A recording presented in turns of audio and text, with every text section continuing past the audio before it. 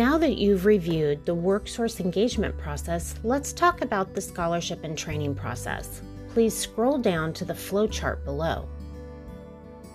Here you will see each of the steps in the process flow. Your participant will first attend a career mapping workshop with 6 to 10 other folks. Then off to career planning, which is a one-on-one meeting with your participant.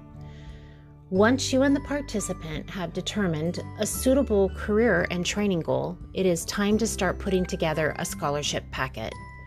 The packet may feel daunting with all of the forms and attachments to be completed, but it's actually a really wonderful way to facilitate career exploration and ensure a more successful training plan. It's not uncommon to get pushback from the participant regarding the amount of time that is spent in this phase. When presented with resistance, I like to use a car shopping analogy, but I'll tell you more about that later. Once the application is complete, you will schedule a joint meeting with a career advisor at the WorkSource Center. Together, you guys will review the training plan and the scholarship application.